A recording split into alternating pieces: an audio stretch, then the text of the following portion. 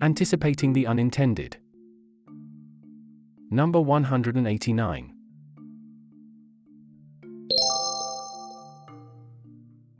India Policy Watch Number 1, Ganesh Ji and Lakshmi Ji to the rescue. Insights on domestic policy issues. Sometime last week, this newsletter marked 3 years of its existence. A blink of an eye in the larger scheme of things. Yet, it feels nice to have reached this milestone. Consistency might be the virtue of an ass, but it is a virtue nevertheless. In these 3 years, we have stayed somewhat true to our purpose in every edition we have sent out. We have analyzed policies intending to anticipate their unintended consequences.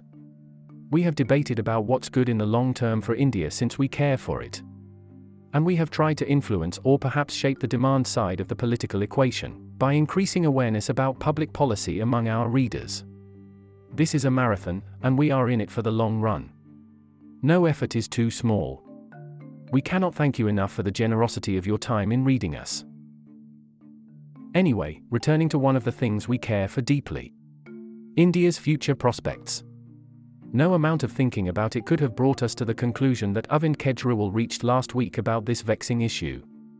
The leader of AAP addressed a press conference where he asked the PM for a critical policy intervention.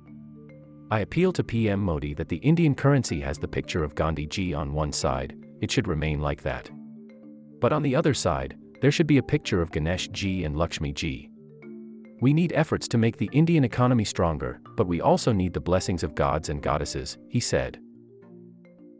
While Lakshmi is the goddess of prosperity, Lord Ganesh is believed to solve all our Vinya's problems, Kejriwal said.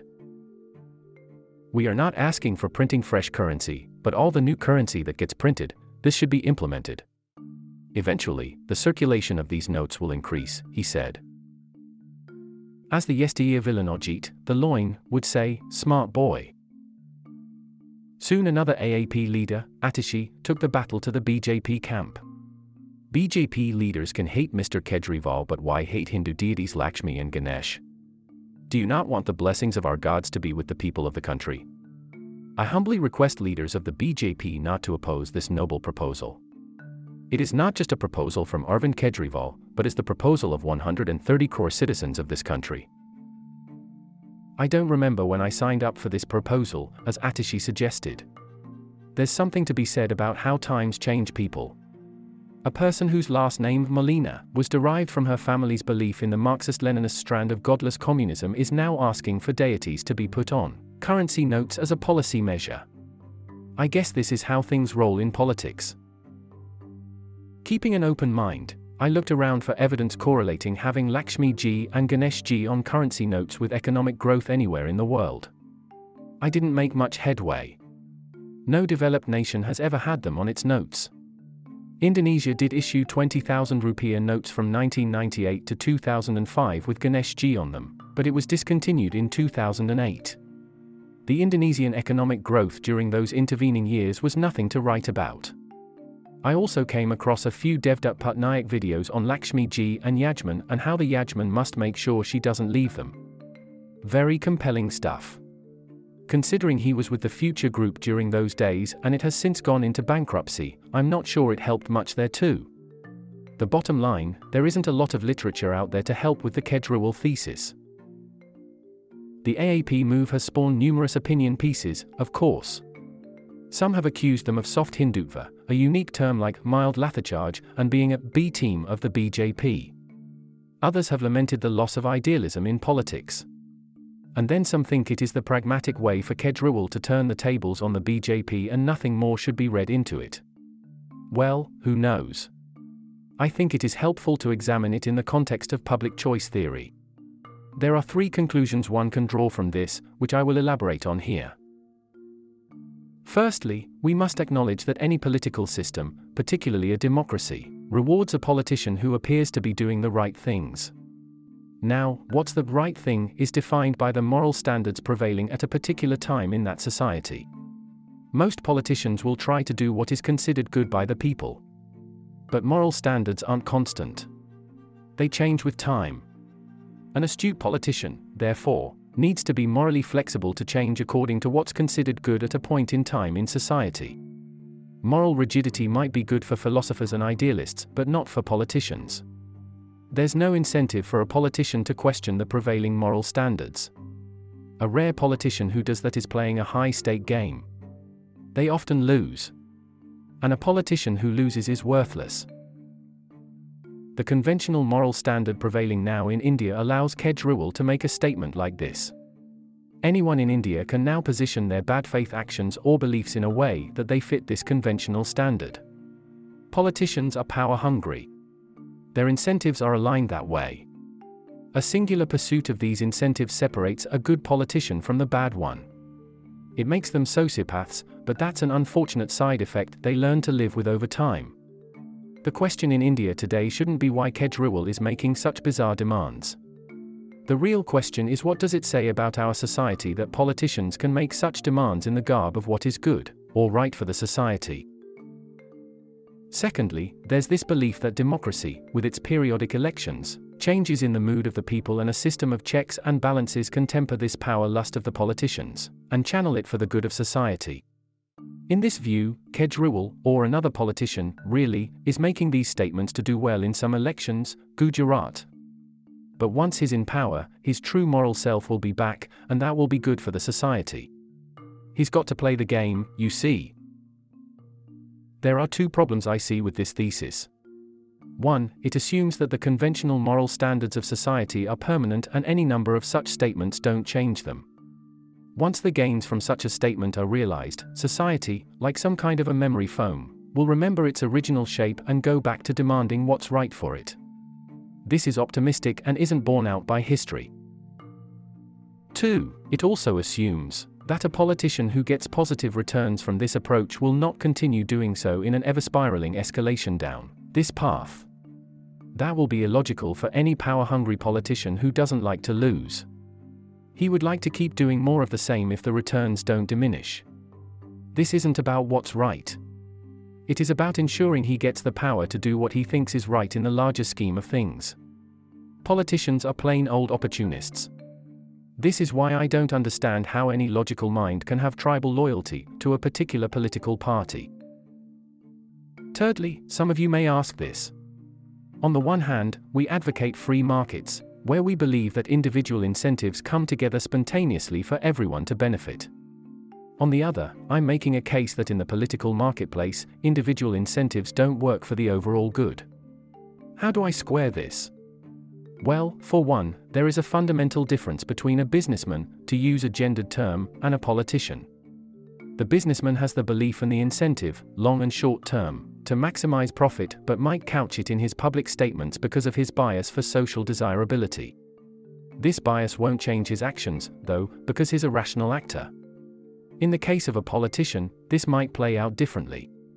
The social desirability bias can, and often does, change their immediate actions in a manner that's different from their long-term incentives. The Kejriwal statement is a good example of this. Also, history has shown that voters are different from consumers. Voters get swayed by emotions, tribal loyalties, affiliations, and demagoguery. Consumers might be swayed temporarily, but soon rationality takes over. A good example of this distinction is evident in the film business in India. Over the past few years, the incentive to make films that portray a glorious Hindu heritage without historical basis was quite high. This led to a steady pipeline of films with ever-increasing religious jingoism and ramping up of Hindu ethno-nationalist pride. Yet, within a relatively short period, the consumers have seen through this formula, and the recent box office rejection of these films bears testimony to this. Free markets have corrections built in because the assumption of rational actors largely holds. That doesn't hold for the political marketplace. At a broader political level, Kejriwal's statement is an interesting reflection of how the political class is reading society now. Conceptually, there are two possible approaches to contend with the formidable politics of Hindutva. One option is to counter it with the diversity of thoughts and iconographies within Hinduism to deny a monolithic, Abrahamic version of the religion that's uniformly applied to all its adherents. This diversity, or internal divisions that often cancelled each other out in electoral politics, was considered a societal default position. There wasn't much to do except to get the electoral arithmetic right and capture power. The other option was to join the Hindutva politics bandwagon, raise new issues, however bizarre, and peddle those optics to the public. The goal isn't to outdo the original Hindutva masters in codifying a monolith religion. Pursuing that would be folly. The idea is to make the Hindutva plank par for the electoral course in a manner that voters no longer find it necessary enough to make it a part of their voting calculus. It is clear now that the political class is giving up on the first option. There will be greater convergence on the second option. The underlying belief here seems to be that one can retrace the steps back after having used the second option opportunistically. That's what those supporting Kejriwal believe. I'm not so sanguine. Postscript, Pratap Bonumeta articulates the fundamental fallacy of an either-or formulation in making these choices in his excellent column in the Indian Express, Why It's Wrong to Say That Hinduism is a Product of Colonialism. He writes, if the Hindutva project is to homogenize and centralize Hinduism, the answer to that cannot be the historically ill-founded and philosophically inept strategy of denying the historical existence of Hinduism altogether. Or worse, to imagine that pre-modern Hinduism is simply an endless proliferation of sects, walled up, with few interconnections and not dependent on a shared cosmology, social system, or even intellectual concerns. It is to reduce Hinduism to simply an aesthetic heteroglossia, and not take seriously any of its imaginative constructions, intellectual endeavors, or practices. If Hindutva uses identity to erase diversity, it is also important to avoid the opposite fallacy, to use diversity to deny the fact that the diverse parts may also be parasitic on referencing a larger whole, and common canons of contestation. India Policy Watch Number 2, The Tyranny of Context in Electoral Systems. Insights on domestic policy issues. Israel voted for the fifth time in 4 years earlier this week. The former PM Benjamin Netanyahu is set to come back once the arduous coalition-building talks reach another precarious consensus. Opinion pieces routinely refer to this process of coalition stitching in Israel as horse trading. Meanwhile, the vote share of the extreme right-wing party Religious Zionists has more than doubled, and they will now demand their pound of flesh in the government formation talks. One aspect of the Israeli political system should interest many Indians. Unlike India, Israel follows the list proportional representation (PR) system. This system optimizes for the proportional conversion of vote share into equivalent seat share. People vote for a party, not a candidate. All parties with a vote count above a minimum threshold, 3.25% currently, are sure to have their representatives in the Knesset. India follows the first-past-the-post (FPTP) system. Voters vote for a candidate. The one who polls the most votes wins. The parties fielding the losing candidates get 0 seats, even if they poll just 1 vote lesser than the winning candidate's party in every constituency. The disproportionality between the vote share and seat share is a feature of this system, not a bug. So a party with a 30% vote share might be able to win a majority of seats and form a government. Now, one is sure to come across this statement in casual conversations about elections in India. The root cause of unfair electoral representation is that India follows the primitive FPTP. We should instead move on to a fairer, proportional representation (PR) system, one in which the legislature represents the true vote shares. But the lived experiences of Israel's, and earlier, Italy's, PR system show it's riddled with problems too. In this article, I explain why PR is an overrated solution to India's problems with electoral representation. Issue 1. The purpose of an electoral system. A PR system can be perfectly representative and yet utterly dysfunctional. The proponents of the PR system are right when they say that it is fairer than FPTP in translating vote shares into seat shares. By design, it will have another positive effect of having representation of many more political parties in the legislature. At the same time, another inescapable feature of the PR system is post-election coalition building, in which many fringe parties hold all the aces. Israel's recent electoral struggles are a case in point. Many smaller extremist parties are openly demanding specific ministerial posts as a precondition for their support to Netanyahu. In a democracy that is 120 times bigger than Israel, this problem of unstable and unworkable coalitions could get amplified. A government would be formed by a coalition of 20 to 30 parties, and the smaller partners will have disproportional leverage. fewer governments will complete their full term. Israel has had 25 elections to the Knesset thus far, and only on 9 occasions has the government completed or come closer to completing the 4-year term. Confronting the trade-off between fairness in translating vote shares to seat shares and effectiveness in creating governments that can perform is inevitable. And I'm not sure if the PR system in India can strike the right balance. I spoke with a friend who understands India's polity much better than me. In his view, the fundamental goal of an electoral system is not necessarily proportional representation but to render a government legitimate. And on that count, Indian governments elected using the FPTP system have been broadly accepted by the Indian electorate after the elections. The current government is testing the limits of this acceptance, but its legitimacy to govern is not under serious question yet. Issue 2, the party vs. the legislator. In a PR system, the legislator is virtually a rubber stamp, as candidates vote for parties, not specific candidates.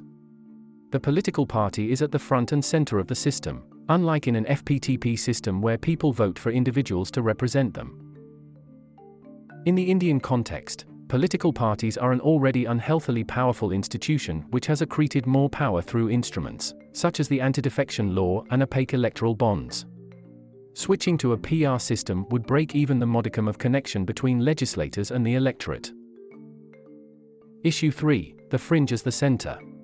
In a divided polity such as India's, successful political parties have no option but to cater to a broad section of the electorate to win the 30 to 40% vote share. In a PR system, parties have no incentive to appeal to a broad section of the electorate. As long as they can win the votes of a narrow group, they are assured of seats, which would be enough to make them kingmakers. Moreover, as the Israel experience has repeatedly shown, a PR system can legitimize small, extremist parties, a result India definitely doesn't need at this time. These 3 issues highlight that the PR system might make us worse off. Of course, this debate between PR and FPTP is not new. Some countries, such as Germany, have tried a mixed-member system in which voters cast one vote for their legislator, who has to qualify through FPTP, and another for a party list, which then translates to seats on a proportional basis. But one thing's for sure: every alternative is path-dependent and not without drawbacks. The unthinking support for shifting to PR at the margins is a specific case of a general phenomenon I call the tyranny of context. The existing familiar system appears unworkable in this phenomenon because we know its pitfalls too well. On the other hand, a reform from another context appears attractive because we don't understand it at all. Changing to a PR system is unlikely to result in better governance outcomes. On some parameters, it might make things worse. Ambedkar had famously warned, "However good a constitution may be, if those who are implementing it are not good, it will prove to be bad. However bad a constitution may be, if those implementing it are good, it will prove to be good." What he said of the constitution also seems to apply to the electoral system. It's better to look for solutions within the constraints of the FPTP system, perhaps. What do you reckon? Policy WTF, Abnormal Bovine Movement. This section looks at egregious public policies. Policies that make you go, WTF, did that really happen? This headline in the Deccan Herald caught my attention. Online pass permit to be mandatory for cattle transport in Karnataka. The new cattle pass permit system will include transport certificate, ownership document, and veterinary first aid equipment. Let that sink in. If you own a cow and want to transport it to another place 15 kilometers or more away, you need to first get appropriate blessings from the Animal Husbandry Veterinary Services Department manifested as an online cattle pass permit. Never to miss a revenue opportunity, the owner of the transporting vehicle also has to pay a fee to obtain the permit, plus GST. There's a backstory to these absurd rules. In January 2021, the state government passed the Karnataka Prevention of Slaughter and Preservation of Cattle Act, imposing a blanket ban on cattle slaughter. One of the sections of the act prohibited the transport of cattle for slaughter. But, of course, cattle need to be transported for reasons other than slaughter. And hence, the online permit will now ascertain that the movement is for a bona fide reason. That act also gives the police the power to search and seize if they have reason to believe any violations have occurred. It would be funny if it weren't so tragic that precious state capacity is being expended on bovine transport controls in one of the country's best states. Homework. Reading and listening recommendations on public policy matters. Links available on screen. 1. Knowledge base. The ACE Electoral Knowledge Network has a good overview of all electoral systems, their weaknesses, and their strengths. 2. Podcast. In the next Puliyabaazi, Sumit Kumar of Bakamax webcomic discusses the state of Indian comics and animation. 3. Podcast. Anita Anand and William Dalrymple's Empire presents familiar stories of colonialism in a new light. For Report, why do Indian founders in the space industry start their startups abroad? The reasons equally apply to startups in other deep tech sectors.